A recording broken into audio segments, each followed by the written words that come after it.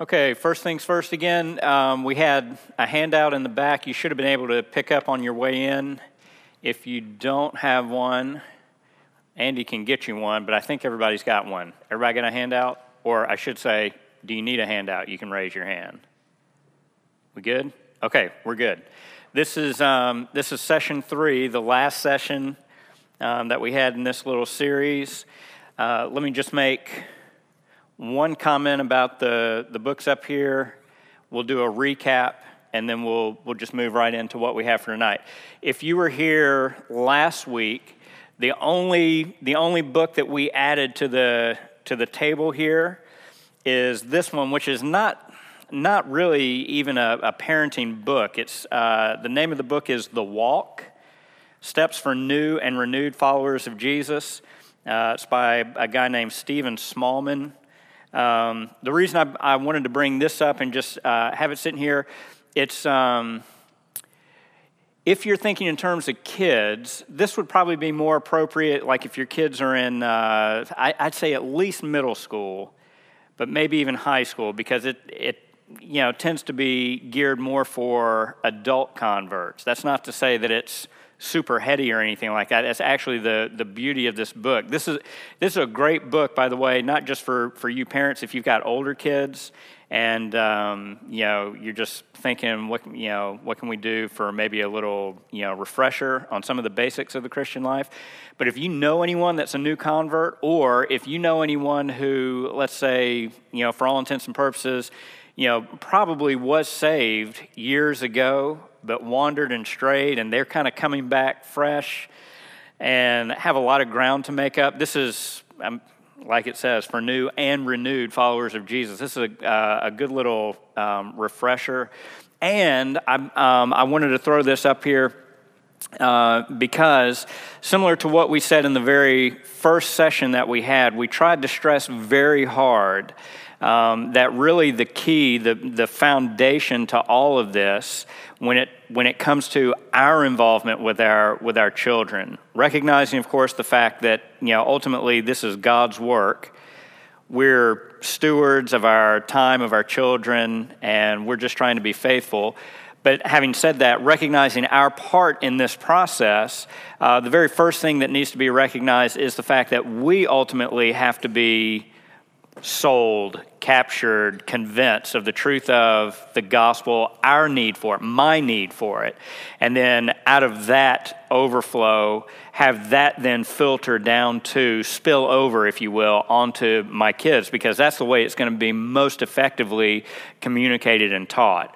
That being said then, if, on my part, I'm sort of, iffy on some of the basics of the Christian life, or what it should look like, or maybe even how, what things maybe would be good to address with my kids as they're getting older.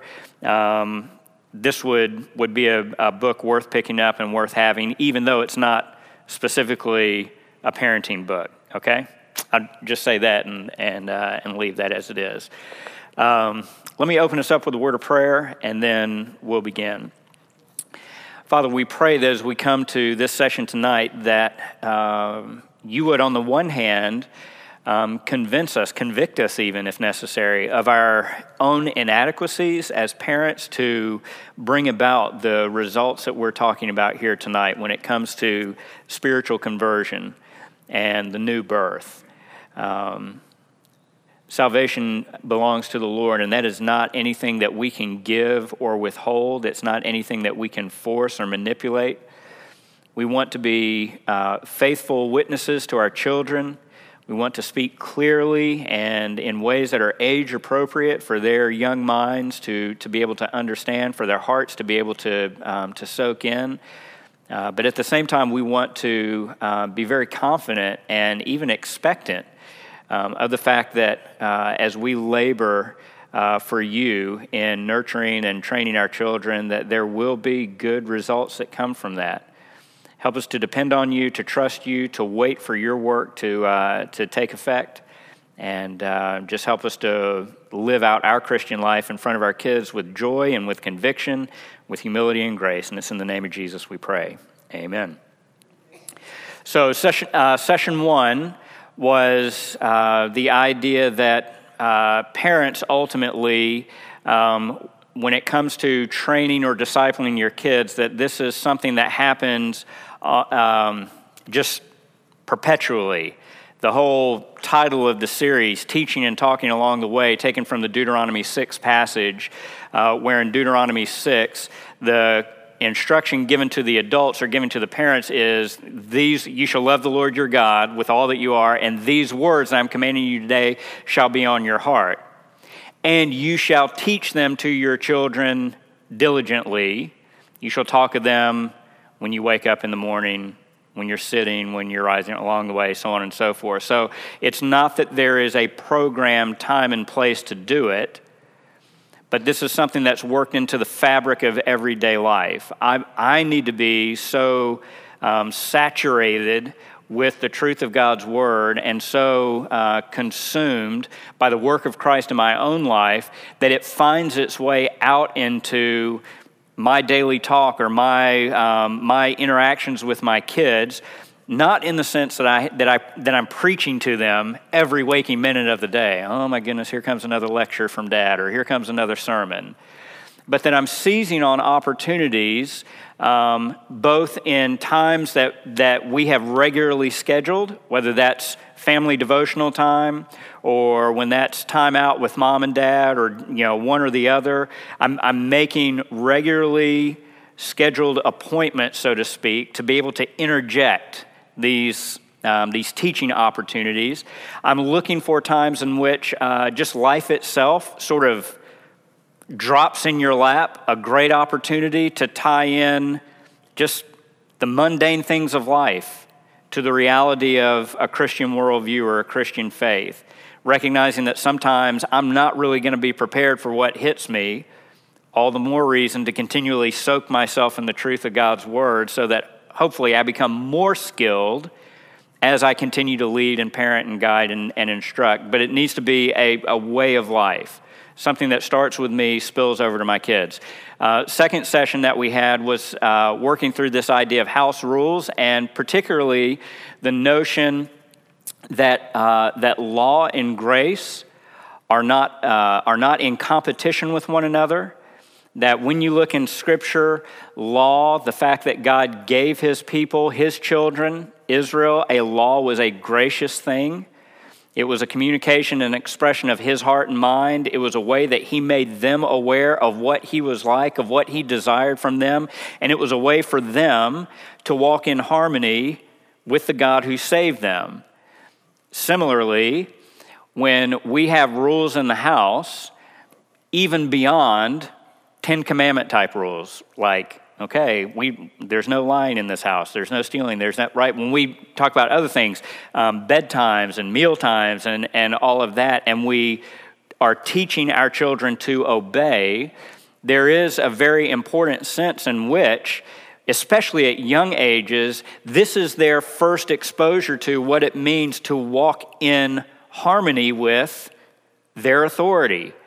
Not because they fear that if they don't obey, they're going to be cut off and kicked out into the street, all right, no matter how much we may be tempted to do that at times, but simply because this is the way that life works. It is best for them when they live in the structure and order that their parents have provided for them because their parents love them. Their parents are giving them instruction and rules and commands, not so that they can tyrannically rule and micromanage all that they do and all that they think, but because they're looking to protect them and guide them and instruct them. And of course, as they grow and as they get older, there are ways in which the details of those rules begin to expand and create a little bit more room and freedom for them to move as they grow and mature. But ultimately, their learning to obey us as parents is one of the ways in which they come to understand what it means to obey their Heavenly Father. And so if we don't allow for the fact that our children need to be brought up with an understanding of right and wrong, of obedience and disobedience, of blessing and discipline, right? They have a much harder time then being able to make that connection to what Scripture says, when it comes to walking in obedience, walking humbly before our God, and doing that with joy and gratitude, not as a sense of, obligation or burden. Here tonight, we're shifting to really what the ultimate goal is, or ultimate desire of all of this, which is the desire that Christian parents should have to see their children step into the faith that they've been trying to impart to them, that their parents have been trying to impart to them. At the end of the day, even though I'm tempted to stray from this because of all the pressures of the world, and because the world is constantly preaching to me in media, in print, right? I'm tempted to think, man, what I need to make sure my kids have is a good education, or I need to make sure they get a good job, or I need to make sure that they get a good spouse. No. At the end of the day, what my kids most desperately need is Jesus. Period. Yes, I don't want them to be, unproductive members of society. God has no desire to have children who are lazy, who are selfish, who are, narcissistic, me first people. But at the end of the day, what does it matter if my son gets into Harvard all the while that he's heading to hell? What good is Harvard doing him when he stands before a holy creator and king and has to give an account for his rebellion and for his disobedience? Harvard doesn't matter at that point. A 6-figure salary does not matter at that point. The cheerleader wife or the trophy wife or whatever doesn't matter at that point. Nothing matters at that point. And I have to come back over and over and over again because my heart and mind are tempted to drift in that way towards these other lesser things and come back and say, no, the reason that I have these children under my roof for this period of time is first and foremost so that I can impart the saving knowledge of Jesus Christ to them. Now, having said that, we need to say very, very quickly a couple things. One, this session we're working off of the idea, hopefully this is sort of a picturesque way or a helpful way to think about what we're doing, midwifing the new birth. As hopeful and as desirous of I am that all of my children come to faith in Christ and find their righteousness in Him and find themselves reconciled to the God that they've offended, there is nothing that I can do to make that happen any more than I can make a woman, my wife, go into labor. When it happens, it happens. There are things outside of my control that dictate or determine if and when this happens. I want to say also that even though we're going to talk here about almost as if it is a certainty that your child will come to know Christ, understand, and I think we said this in the very first week, understand that we see all the way through Scripture the fact that there is no formulaic way in which we can guarantee success. Very godly men had very wicked children. And young children with, for all intents and purposes, absentee fathers or wicked fathers ended up being raised up to be very godly, very devoted to the Lord. So, I don't make this happen. You don't make it happen. Salvation belongs to the Lord. It is His gift. Nevertheless, we watch expectantly and we affirm, I hated this one, affirm conscientiously. That's a horrible way to say it, but I couldn't grab another word. So if you think of another one, feel free to shout it out or tell me afterwards or something like that, and I'll go back and change it for the next presentation. Watch expectantly. By that we mean this. Even though I can't go to chapter and verse and say, I am guaranteed that every single child will be brought to salvation and will walk faithfully with the Lord all the days of his life or all the days of her life. I still look in Scripture and I still see that God Himself is the one who has designed the home or who intends for the home to be the primary means by which future generations are brought into the kingdom of God. So when Paul says to fathers, and by extension parents in general, fathers and mothers, and is telling them not to provoke your children, don't exasperate them, don't be overbearing to the point that they just get frustrated with you, with life, and just throw their hands up and say, I don't care anymore. But raise them up in the fear and instruction of the Lord. Paul seems to clearly indicate that we should expect that our children will adopt at some point in time, will gradually begin to own the faith that we're trying to impart to them. And when you look within the broader framework of Scripture, especially in the Old Testament, because generational contact or generational interdependence was much bigger back in the ancient world. God seems to love to show his kindness to his people by blessing them for generations to come. Meaning, when he comes and when he calls Abraham to himself, one of the things that he promises to Abraham is that, yes, I'm going to give you many descendants. But as you continue to read, the real hope, the real joy in having many descendants is that these many descendants are going to belong to me in a special way, just like you have belonged to me. And so on the one hand, you get things like God saying he's full of compassion and forgiveness, but he does not leave the guilty unpunished, visiting the iniquity of the fathers on the children and on the grandchildren to the third and fourth generation. Terrifying, right?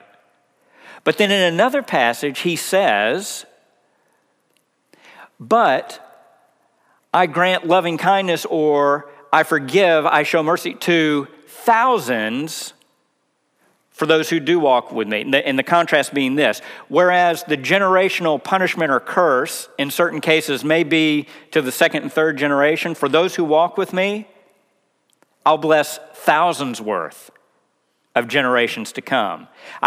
All that to say, I think what that shows, what we see in Scripture, Old and New Testament, is that God has a desire, however we express this, a desire to bless through a family line. That's not a guarantee, but it is something that I can look for and that I can hope for. The second part, affirming, whether we say cautiously or conscientiously, is that for all the hope and all the expectation I have that my children will begin to follow me on their own, that this faith will not just be the faith of their father and mother, but will become their faith as well.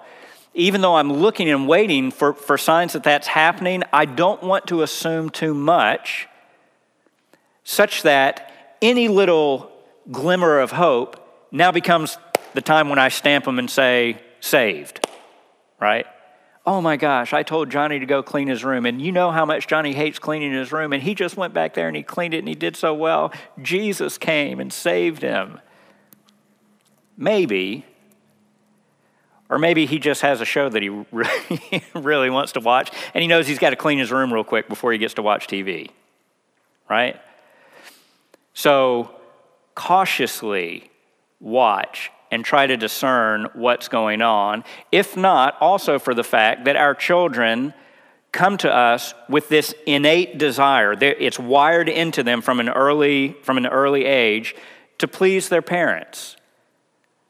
And that pleasing creates its own sort of challenges. We'll talk about that as we go on. Okay, we need to move. Enough of the setup. All right, first and foremost,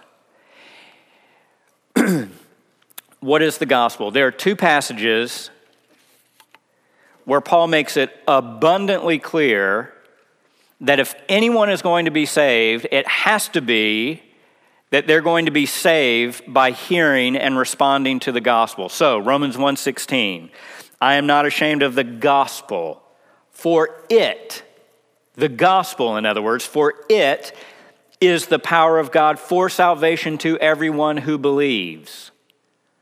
And then again in 1 Corinthians 15, Paul says, now I make known to you, brothers, the gospel which I preached to you, which also you received the gospel, in which you stand, by which also you are saved. So the big question right up front, if it's the gospel that is the power to salvation, and if it's the gospel, Paul says in 1 Corinthians 15, by which we are saved, what is the gospel? This becomes very intimidating to me when I take verses like this and I say, it's the gospel that saves us. And then I think, okay, so what does that mean? So that means if my kids don't get the gospel, they can't be saved. I better make sure I know what the gospel is, right? So we're going to start there because we don't want to assume that even at the most basic fundamental level, we've got questions or inconsistencies in terms of what the gospel actually is. All right, let me start here by laying it out with 4 questions. I don't think I gave this to you in your notes. Do I have a spot for 4 questions? No? Okay, so you may need to flip over on the back or something like that and jot this down or anywhere that you can find it. Haley, if you'll look on either on this pew back here or on the little podium out in the foyer. All right, 4 questions. Number 1, who made us and to whom are we accountable? Who made us and to whom are we accountable? Here's the point. Answering these 4 questions is essentially a way to go about communicating the gospel. That's why we're giving this in question form, and then I'll give it to you in answer form here in just a minute. Who made us and to whom are we accountable? Number 2, what is our problem? Or you could say, are we in trouble and why?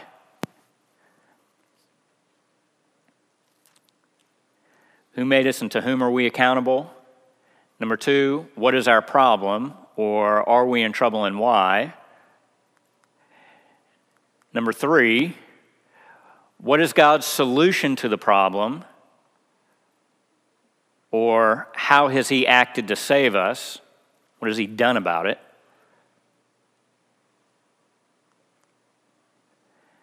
And number 4, how do I, myself, how do I come to be included in that salvation?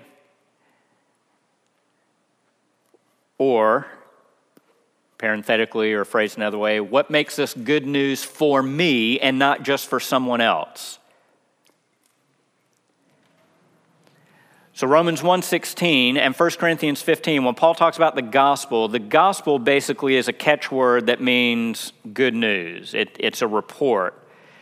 It's not just simply a theological term, because back in Paul's day, the gospel, euangelizo, was something that you could even do in connection with Caesar. You could come and bring good news. Hey, good news, Caesar has liberated all of you by conquering your land, right? Oh, gee, thanks. Or Caesar has brought peace. It's good news. That kind of a concept, this good news or this good report, is what Paul is talking about. And the good news or the gospel basically addresses these 4 questions. If you want to jot down the name of this author in this book, these are 4 questions that Greg Gilbert gave in a short little book, very readable, very helpful. If you ever want to get your hands on it, the name of the book is What is the Gospel? And you get the answer to the question as you're reading through the book. Not a hard read. It's not super long. Very practical, very helpful. So he says, here are 4 ways to work out sort of what questions need to be answered when you're trying to figure out what is the gospel. And then he basically gives the answer to all 4 of these questions in a statement by saying this. So here's essentially the gospel in a nutshell, the good news. We are accountable to the God who created us. That's in response to the first question. We have sinned against that God and will be judged. That's the second question, the what is our problem question. But God has acted in Jesus Christ to save us. That goes to the third question, what has God done about it? And we take hold of that salvation by repentance from sin and faith in Jesus. And that's the answer to the fourth question. How do I make this good news, or how do I make this solution to the problem, how do I make it mine? So if we take all this and we bring it back to the issue of parenting, and we bring it back to the idea that I'm wanting my children to come to salvation, to find the message of the good news to be what sets them free from future judgment. The things that I want my kids to know basically come down to those four things, that they are here because God has made them, and they are accountable to Him. That too, even though they're accountable to their Creator, they, just like their mom and dad, right? Throw yourself in there very quickly. All of us, your mom and dad, you, your sister, your uncle, your aunt, your grand, all of us have disobeyed. We've broken His rules, we've broken His laws, we haven't worshiped Him in the way that we should. We want ourselves to be the most important person rather than making God the most important person. And because of that, we deserve to be punished. But God has said that He will give our punishment to someone else, that He has given our punishment to someone else, Jesus, and that if we repent, turn from our disobedience, and trust that He's already solved our problem, He makes everything good. Now, understand, even when we say this, right, and most of you, especially if you're here as parents, you're probably thinking of this statement, these four questions, the little gospel in a nutshell. You're probably thinking about this in terms of how I'm going to do that with my kid. And if you have preschool kids, you're like, well, that ain't going to work. Because my kid can't even sit still for me to get out a complete sentence before their eyes are darting around the room, or they're, trying to escape and get off the couch. And it's okay, all right? Deep breath, relax. Here's where we come back again to the issue of persistence and patterns. One of the things that no, because that's going to cut into. We'll come to that. We'll come to it in a minute. Let me just say this. Do take a deep breath. Your preschooler and or young children, grade school kids, heck, even as they get older, sometimes you wonder, I don't know if they're getting anything. When we talk about giving them the gospel, okay, it's not essential that every single opportunity I have, I try to make sure I cram everything in that one moment. There may be times at which, depending on the situation or the circumstances, my opportunity is to hammer home just one of the four key elements to the gospel. So, if, not that it has to be done this way, but if you and the kids are on vacation, mountains, beach, something like that, and you're remarking about the beauty of what it is that you're seeing, or you're talking to your kids about the fact that God made all of this, and He made stuff like this and even more, made it so that we could enjoy it. And then maybe you just, quote unquote, casually throw in there, can you believe how good God is and how unthankful we are sometimes? You can even use yourself as an example. I love coming to the beach, seeing the ocean, but sometimes I come to the ocean and I don't even thank God that He made the ocean. Paul talks about that in Romans 1, that rather than honoring God and giving Him thanks, They allowed their hearts to be darkened. They began to worship the created rather than the Creator. Or if your kids are being disobedient, right? Maybe what they need to hear at the moment is just a reminder of the fact that not only have they broken house rules, but they've broken God's rule, God's command to honor your father and mother. You may not have an opportunity to go much beyond that. Although we need to be cautious that we don't hammer away on sin without also expressing and communicating the grace of God, right? My simple point is, don't feel like the only way to get the gospel into the hearts and minds of your kids is to give them everything every time you're going to bring it up. Depending on the situation, depending on the age, depending on your context, you may, at different times, only be able to give them a portion of it.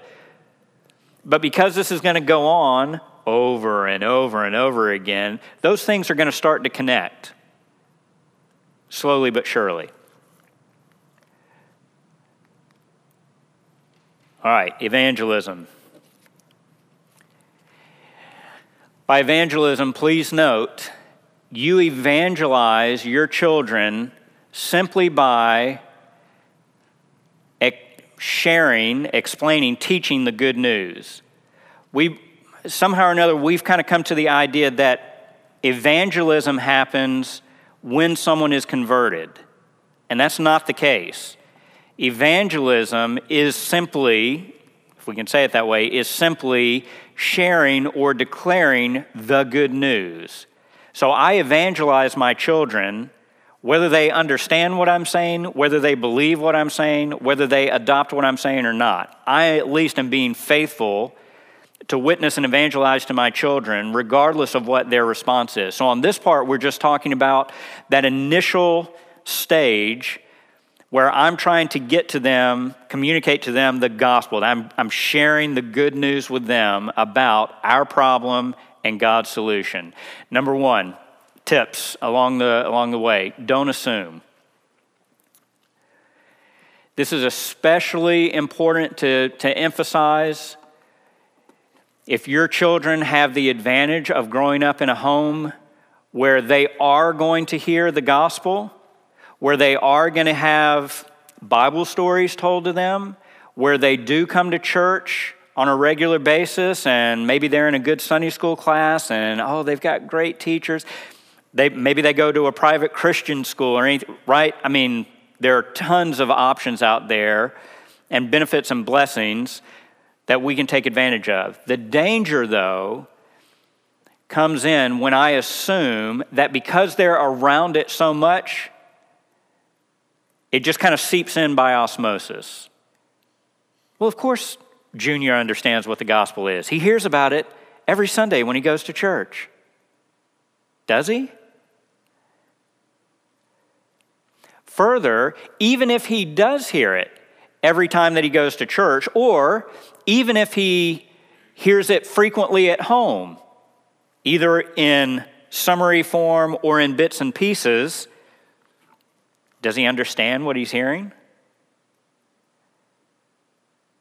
I mean, he can hear it. He can maybe even repeat verbatim what you say to him. That doesn't necessarily mean that he has any concept of what it is that he's saying. Number two, or second suggestion here, junk the jargon. Classic example, and please don't anyone freak out. Asking Jesus into your heart. I'm not saying don't use that language, but the difficulty, the dilemma with Christian jargon, especially coming from adults to children, is that we tend to have a better ability to use catchphrases or words as shorthand for larger concepts. And so because we know, or we think we know, what it means to ask Jesus into our hearts, we assume, well, when I use that same language to my kid, here we go again, they hear us talk about this all the time. They hear it at church all the time. Of course they know what it means to ask Jesus into their hearts. With our kids, it's at times, it can be anything from comical to frustrating. to have them sort of parrot back words or phrases or something like that they've picked up either from us or from church or something. And then just a simple question. Leah, what does that mean? What does it mean when you ask Jesus into your heart? I don't know. It just means you ask Jesus into your heart. Right? And you don't have the time really. They don't have the capacity for you to be able to explain, well, you can't really answer a question with the question rephrased as a statement. It doesn't work that way. But they don't go any further than that. You can assume that they know, and you also have to be careful that the language that you use, depending on how old your kids are, is not being used as shorthand that kind of glosses over a whole wealth of vocabulary that your kids don't even have, concepts that they haven't even begun to wrestle with. Don't assume that they know what sin means. Don't assume that they know what repentance means. Don't assume that they know what faith means. Don't assume that they know what it means to ask Jesus into your heart. Don't assume they know what the gospel means. Anything and everything. Junk the jargon. Be very direct. Be very explicit, especially when you're talking about younger children, raising them up. They have to be able to have the opportunity to get these concepts down themselves. Third suggestion in terms of evangelizing our kids. When we're taking the time to share the gospel with them or to share any aspect of the good news, whether it's in sharing with them or not, it's always good to find opportunities to ask questions. You, as a parent, ask them questions. And take it from someone who's had to learn the hard way and whose wife has had to say, Merritt, kids, you got to be more specific than that, right? Don't just ask very broad questions like, do you understand what I'm saying? Yeah, Dad. Right? They're just going to tell you yeah because they just want you to stop talking.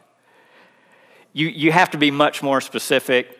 You have to think of ways, and this puts the onus on you as the parent also to make sure that you're able to go beyond jargon and beyond just little buzzwords and stuff like that. Because if you don't have a way to be able to explain it simply, you're not going to be able to ask good questions. You're not going to be able to draw them out with, okay, now, what would you say if I said this? As our kids got older, I mean, sometimes it would be even as simple as, Seth, if you had a friend come to you and said, I want to be a Christian, what would you tell them? And then you just sit back and listen. And sometimes they will fumble and fall all over the place trying to, and by the way, you'll hear a lot of buzzwords and catchphrases and stuff like that, right? So like, oh, well, I would tell them they need to ask Jesus into their heart. Well, what does that mean? I'm your friend. Let's pretend I'm your friend, Seth, and I say something like, ask Jesus into your heart. Well, I don't know. What does that mean? How does that happen? Follow up with questions so that you give them an opportunity to be able to articulate for themselves what it is that you're trying to get them to understand. Their ability to put into their own words what you're trying to teach them is a good indication that they're starting to get, at least conceptually, we're not assuming yet that it's dropped down into the heart convictionally, but at least conceptually, asking questions, age-appropriate questions, and giving them an opportunity to respond is a great way to be able to feel your child out, to know whether or not they're getting what it is that you're trying to give them. So don't just make it a lecture. Ask questions. Let it be conversation. Let it be discussion. And see how that goes. And then one here, this is not a one-and-done thing. The name of the game is repetition. It's all of us as parents recognize that even if you're talking about just habits that we're trying to instill into our kids, like trying to teach them to pick up after themselves. They get a toy out, and, pick it up and put it back where it belongs. On Monday, lo and behold, they go through the whole day, and my little first grader every time they got a toy out, they pick the toy up and they put it away. And you're hearing the hallelujah chorus, and oh, this is starting to pay off. We're finally over the hump. Tuesday comes, they don't put anything back. And you're having to go back, and you're having to say to them over again, every time you get a toy, you cannot leave it on the floor. It has to go back in the toy box, or it has to be taken back to your room again, or it has to be put back on the shelf, right? We do that with everything else when it comes to training our kids. We have to do it when it comes to the gospel as well. Even when it seems like our kids are starting to get it. Don't assume. Don't think that one good exchange, in other words, is all you need to get from them, and now we can move on to bigger and better things. Or now I can move from this child to child number 2. Okay, he's got it. He gave me a good answer. We're good. Over and over again. This stuff has to be repeated, either as you're sharing with them or as you're asking them questions, even if you're going to run the risk of them getting tired of hearing the same thing over and over again. With this idea that evangelizing our children is sharing with them the good news. All right, let me just, 4 things that we found to be helpful concepts, or things that as we're trying to communicate the gospel with our kids, 4 things that we try to keep in mind. Number 1, the issue of faith, biblical faith, being synonymous with the idea of trust. Classic text for this is when James is talking about faith without works, and he makes that statement, right? You believe, pistuo, you believe that God is one? Great. So do the demons. Heck, they even shudder. It affects them emotionally, what they believe about God. Is that saving faith? Belief that the Bible is true? No, rather, when the Bible talks about faith, it means faith in the sense of not just mere belief, although that is part of it, faith in the sense of trusting. When you say, this is what Scripture is moving us towards as we see what God has done in Christ, it's not merely believing that the Son of God took on human form, lived a perfect life, suffered the crucifixion, died, was bodily raised, ascended to the right hand of the Father. That has to be believed, no doubt. But I have to trust that that truth can save me. So, when we talk to our kids, when you talk to your kids about believing in Jesus, also take the opportunity to look for moments when you can even use something like trusting in Jesus. Because it's very easy for this idea of belief, of faith, just to stay conceptually as this idea of, I agree with a fact, or I agree with a claim. But agreeing with a fact or a claim is not the same thing as trusting that that claim has a direct impact or bearing on your life. So my faith or my belief in a biblical sense needs to be a trust. So when I'm calling my kids to have faith in God or to put their faith in Christ, what I really want them to understand is I'm asking them to trust that what Christ has done for them can save them. Don't trust yourself. Don't trust your own efforts. Trust, believe this. Number 2, substitution. And by the way, these are things that kind of help you get beyond the jargon or the catchphrases. To talk to your kids about the idea of substitution, that Christ dying on the cross, that he died as a substitute, he died in my place. So that part of the gospel is coming to a greater realization and understanding that what happens at the cross is that Jesus put himself in my place. That what happened to Jesus on the cross should have happened to me were it not for the fact that Jesus moved me out of the way and stepped in himself. So substitution very closely related to that. very closely. There we go. Talking about substitution and exchange. Oftentimes it's very easy for us to talk about salvation in terms of forgiveness and forgiveness only. But that's only part of the good news. The other part of the good news is that what we get is forgiveness for what we've done, but we also get all these other things that we haven't done. So I trade my disobedience for Jesus' perfect obedience, the great exchange. That's what I need. I need a trade.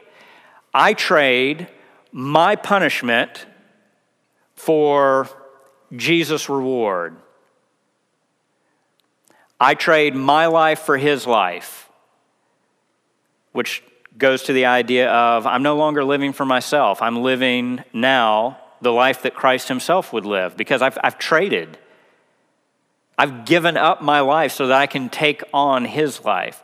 So communicating to our kids the idea that what happens in salvation is that because Jesus stood in as our substitute, we're now able to trade places with him in almost every sort of conceivable way. And then also, our kids need to understand that when we're talking about the good news in Jesus Christ, the good news is not that God does this singular thing for you or this one event. Like the gospel is what you believe at this particular moment, and okay, that's good. You've got the gospel, check it off. Or that Christianity is essentially all about this pivotal event in your life. Rather, the Christian life is just that. It is a way of life. So that when I talk to my kids about what God does in Christ, yes, he saves me from the punishment of sin, but I also want to start to talk to them, especially as they get older, I also want to talk to them about the fact that when he saves me from the punishment of sin, he also saves me from the power of sin. Which is why I can talk to my kids about resisting temptation. And why I can talk to them about why obedience is still a crucial part of the Christian life, even after I know that I've been forgiven. Because salvation is this great, huge gift that you can't chop up and compartmentalize as if, well, I'll take the forgiveness part, right? Freedom from the punishment, but the freedom from the power part, I don't really care. Leave that for someone else. No, you get all of it or you get nothing. You get all of Jesus or you get nothing. And what Jesus offers is freedom from the punishment of your sin, also freedom from the power that sin has over you, which means I can now live increasingly a life that looks more and more like Jesus. I can live a life that is more and more pleasing to the God who saved me as I continue to walk on and move forward. Okay, so you've done the faithful, long, at times tedious work of trying to seize on every opportunity, of trying to program into your life inside the home and out, trying to program opportunities into sharing the gospel with your kids, the good news about their problem and how God has solved that because of Jesus. And then comes the big $64,000 question: how do I know that they've actually been saved? Right? Okay? And the short answer is, I don't. God does. That doesn't mean that I don't look for things, though. Here are things, we've got a foot in both worlds in our parenting right now. We've got kids who we believe have had a new birth, have been converted, and we've got kids that we're still waiting on to see that happen. for the ones that we believe have had that conversion experience, and for the ones that we're still waiting on. Here's some of the things that we're looking for as ways to be able to affirm some of the things that they say when they claim, I asked Jesus into my heart. Here's some of the things that we're looking at. Number one, can your child articulate the basic truth of the gospel? If Paul says in Romans 1 and 1 Corinthians 15 that it's the message of the gospel that saves us, that coming to hear of the problem and the solution that God gives us in Christ, if we have to hear that in order to be saved, is it possible that your child can be saved without knowing what the good news is? I don't think so. So if one of our kids comes to us and says something like, Daddy, last night I asked Jesus into my heart, which, by the way, could happen any number of times. Again, kids are programmed to seek the approval and the pleasure of their parents. And when they're very sharp, right? I say this in a good way. They're very sharp. When they begin to recognize that asking Jesus into your heart is this big, exciting thing that everybody loves to see and hear, hey, I want to make mom and dad happy, so I'll ask Jesus into my... Don't have a clue what's going on. But they'll tell you. Now, maybe they have. Here's one of the things that I want to ask them. Something like, okay, what do you mean you asked Jesus into your heart? Or what do you mean when you say that God saved you? Now, I am not looking to hear from them block quotations from Calvin's Institutes on the Christian Religion. I'm not looking for that. I'm not looking for chapter and verse necessarily. I'm not looking for theological jargon. What I am looking for, though, is that they have, at whatever age or level they're at, that they have some basic understanding of what it is that they're talking about, beyond just a catchphrase or a buzzword. So, can they articulate the basic gist of the gospel, the fact that they're a sinner, the fact that it's Jesus that saves them because of what he's done on the cross? Second question, has your child shown signs of conviction and or signs that they've recognized that he's recognized his need for salvation?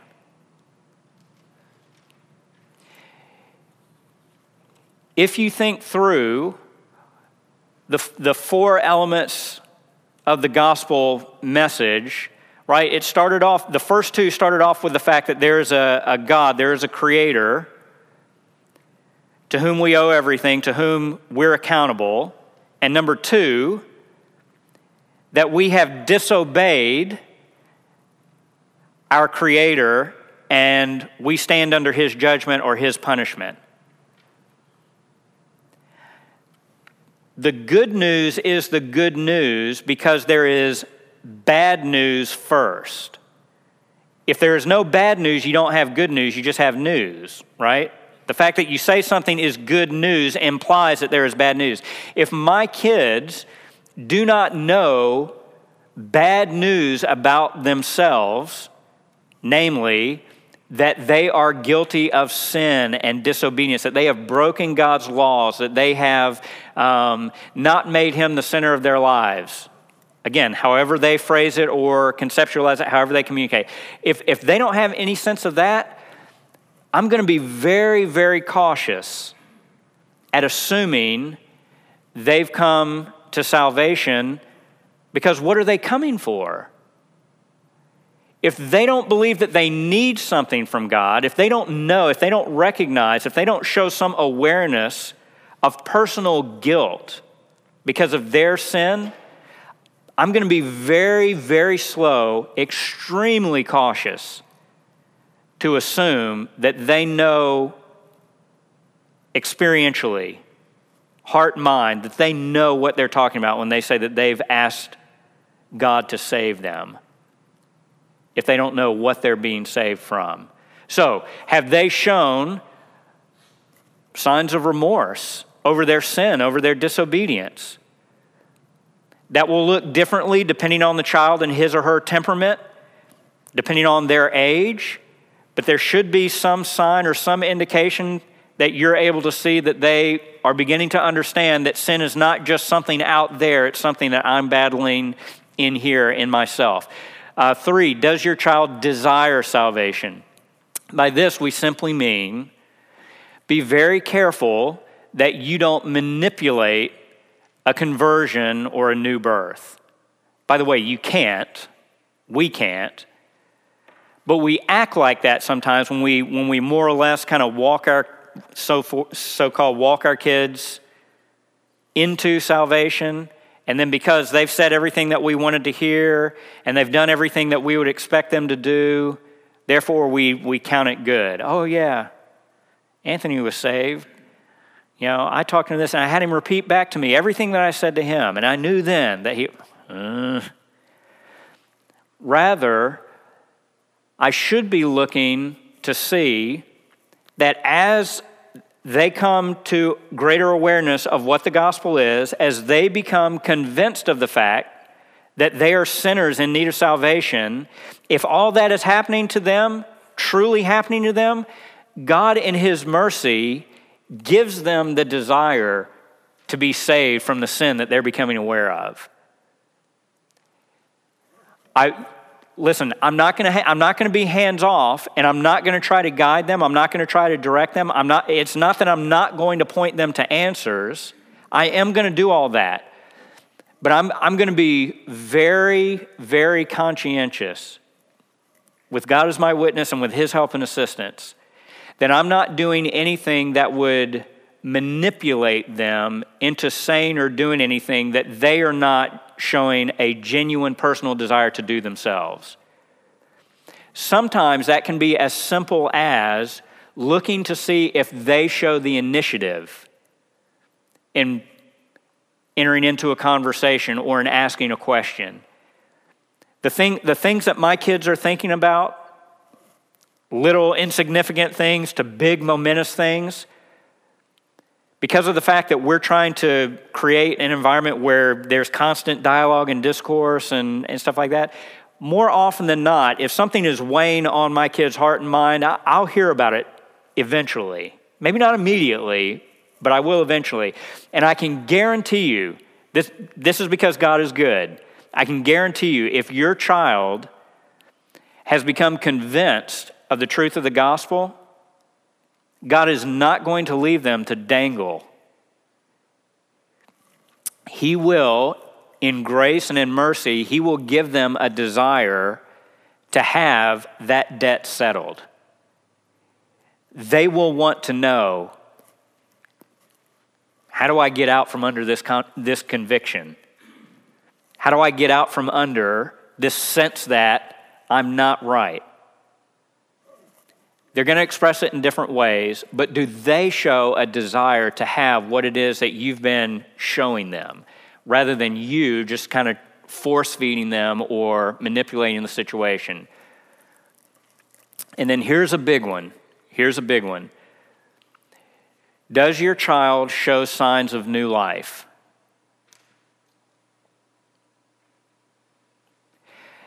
In one sense, the first 3, like, you know, can they articulate the gospel or the basic truth of the gospel? Do they show signs of conviction? Do they show a desire for salvation?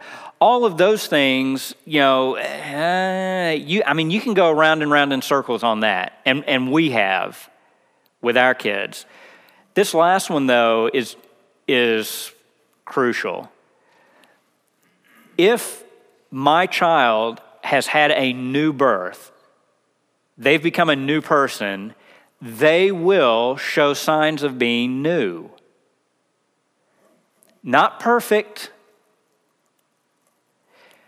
not theologian status, not anything like that, but there will be signs of new birth. Sometimes that'll mean they'll show a new sensitivity to sin, which is sort of odd because, right, hopefully if they've been converted, if they've had new birth, they believe that they've been forgiven of their sin.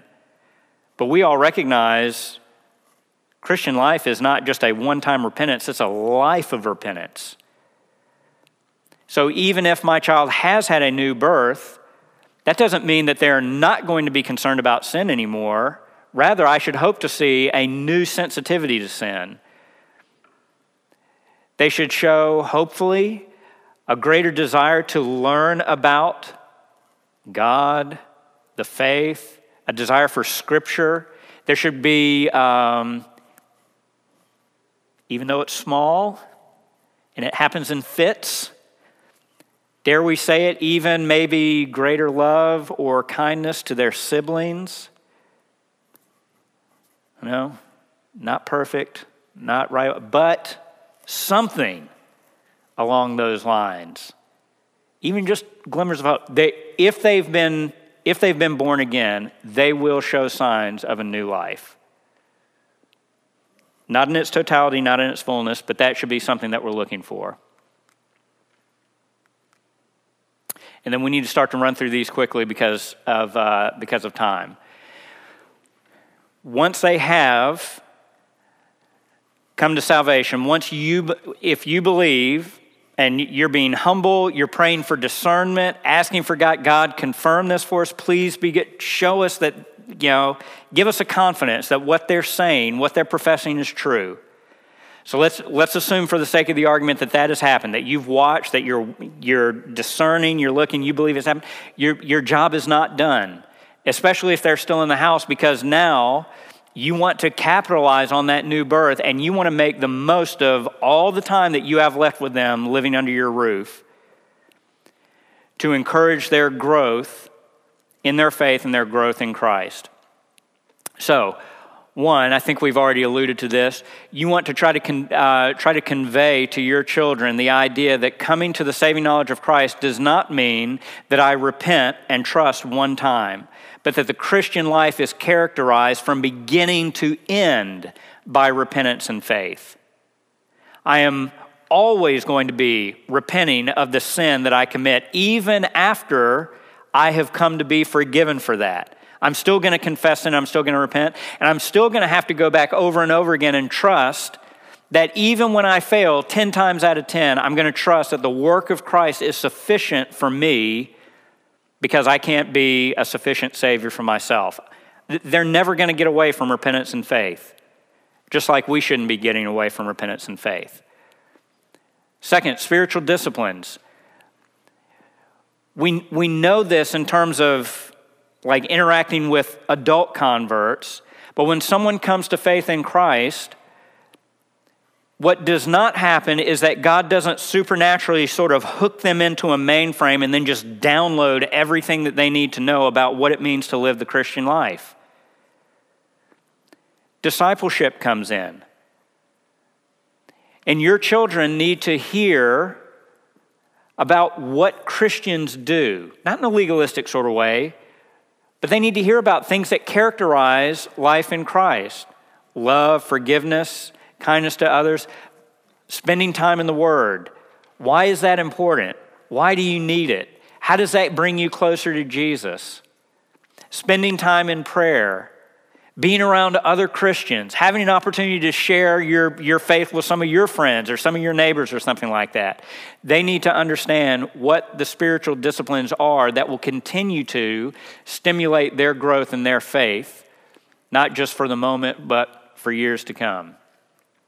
Number 3, our kids need to be brought to a very early realization that conversion does not mean that we no longer have struggles when it comes to sin. If anything, it means that the battle has just begun, because prior to my new birth, the thing that I did most easily and the thing that I loved to do most was sin. I didn't have to think about it. I didn't have to wish for it. I didn't have to try for it. It was just the easiest thing. It was like waking up in the morning. I'd just do it. Now, all of a sudden, though, because of my new life in Christ, I have a new awareness of what sin is, There's a recognition that it's something that I don't like and I shouldn't be enjoying it. But all of a sudden, I feel like there's a certain amount of turmoil, depending on how old your kids are, because I shouldn't be liking this sin, but I do still kind of like the sin.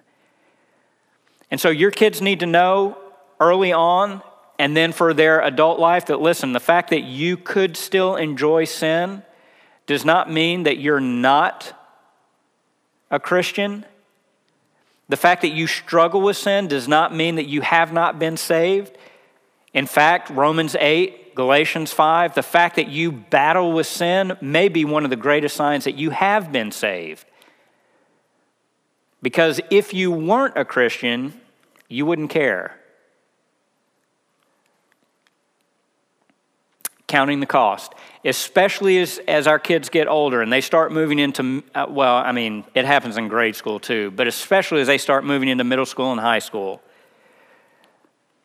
We have to start talking to our kids about the fact that following Christ, being counted as someone who is in Him, that it will come with a cost.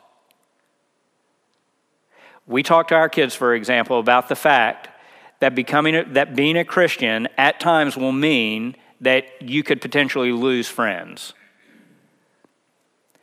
And that in those instances, being a Christian means that given the choice, you will cling to Christ and not to your friends.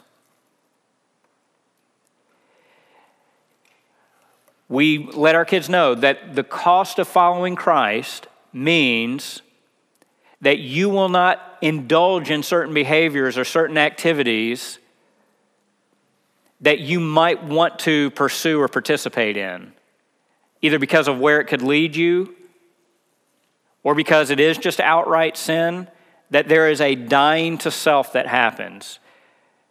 So our kids need to know, young and as they continue to grow, that the Christian life is not easy and that it does come at a cost. But, please don't leave this part out. But compared with the return, the cost is cheap. I would rather lose a friend than lose Christ because of what I gain in Christ. I would rather lose a promotion than lose Christ, because the promotion represents a tiny tick of a percentage point in income. Christ means eternal riches. I would rather give up comfort and cling to Christ, because in the end, I get eternal joy and pleasure that will never be taken away from me. So yes, the Christian faith, being united to Christ, will come at a cost, because you die to yourself daily, because you die to the world, because you have to make sacrifices. But I want to also convince my kids, listen, counting the cost is not something that comes just in mere drudgery or gritting your teeth. I count the cost and I'm willing to pay that because I recognize that the reward far, far outweighs anything that I may pay in the here and now. Okay? All right, tell me real quick, because I don't have this on the PowerPoint. Do I have on your notes baptism and communion? Yes. Okay. Can I do this very quickly? Like talking about what to do with kids when it comes to baptism and communion. And hear me on this. I'm going to try to thread the needle and kind of tell you where I lean on some of these without being too overly committed on it, because I recognize that there are differences of opinion and that, godly men and women, kind of fall all over the map here. All right. Number one, do consider the differing perspectives on whether or not children should be baptized, whether or not they should participate in communion. If they do, when should they be baptized? When they should participate in communion? I would say this. This is sort of where I am personally right now. This is not binding on anyone else, okay? If if I had a child one of my children come to me and say that they had been saved, whatever lingo they used, and if they showed signs of faith and all that, fruit, repentance, everything, my lean right now is that I'm going to be a little bit slow when it comes to baptism and communion for this reason. Because I recognize that it's very, very easy, especially living in a Christian home, church environment, it's very easy to take on the appearance of those things without conversion actually happening. And so sometimes when a second or third grader who's converted, it's not that I doubt them. If anything, it's that I don't find myself to be fully confident. And so for their benefit and for mine, I'm going to be very slow about whether or not I bring them to be baptized. Because I want to really see, I want to try to have, as their parent, as much confidence for me, because they're going to take my confidence in their profession as an affirmation. Do you understand what we mean by that? If they believe that I believe they're a Christian, that's going to carry a lot of weight with them. And at times, that could short circuit any kind of introspection or examination that they need to have because, well, mom and dad believe I'm a Christian, and so I don't need to rehearse. I don't need to go back over it. So I tend to lean towards the idea that I want to be able to see my kids feel the pull of the world, if you can say it that way, and see that they have an understanding of things like sin, righteousness, judgment, holiness, and that they're beginning to live that out before I just quickly bring them to be baptized. Okay, so if I had a second or third grader, I might wait a little while until I brought them to be baptized. The other thing is, when it comes to communion, and we've been on one side of this. I'm starting to lean a little bit in another direction right now. We had, I think it was Anthony and Sean, participating in communion before they were baptized. Is that right? Okay. The horror. I don't know if I would do that. If I would do that anymore, because if I'm going to be very cautious and slow with baptism, I don't think it makes much sense. I don't think it's very coherent to say you can enjoy the benefits of the Lord's Supper, but you can't enjoy the benefits of baptism. Not yet. You can participate here, but I'm not going to have you participate here. Also, when I look in Scripture, the sequence seems to be baptism is the very first act of Christian obedience. As a result of my conversion, the very first thing that happens in the New Testament is baptism. I think when you look at the baptism passages in the New Testament, I think you come away with the idea that the early church had no concept of a Christian who was not baptized. They would, if you asked about that, they would not know what you were talking about. Why would a Christian not be baptized? Can you even be? Because it was just a given. That's what you did. And then that act of obedience, signifying your inclusion into Christ, and by extension his body, then was followed up with communion to come after that. So baptism was always the first step. So that being said, if I'm going to lovingly drag my feet a little bit on the baptism, I think probably I would want to drag my feet a little bit on communion as well. So if I'm going to do that, by all means, let's have the kids dunked and then have them enjoy, the blessing of the Lord's Supper and try to follow the biblical pattern as best we can. But again, that's more of a personal thing for me. There are other people who say, no, listen, if they show a credible profession of faith, doesn't matter how old they are, have them baptized. Because that's what Scripture lays out. And I'm okay. I'm not going to lose sleep on that particularly. Yeah, I won't. I might argue, but no, I wouldn't argue either. Okay, that's it. We're going to wrap up here. We've gone well over what I thought we would. Thank you so much for being here, especially for you who have been here for all 3 sessions.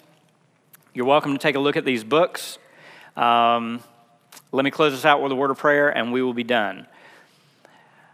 Father, at the end of the day, we desperately need you to give us the ability to be godly parents, to be wise parents, to be faithful parents, especially when it comes to imparting our faith to our children in such a way that they take it on and adopt it for themselves. Would you give us discernment to be able to rightly understand the hearts and minds of our children, to be able to see where it is that they're coming from?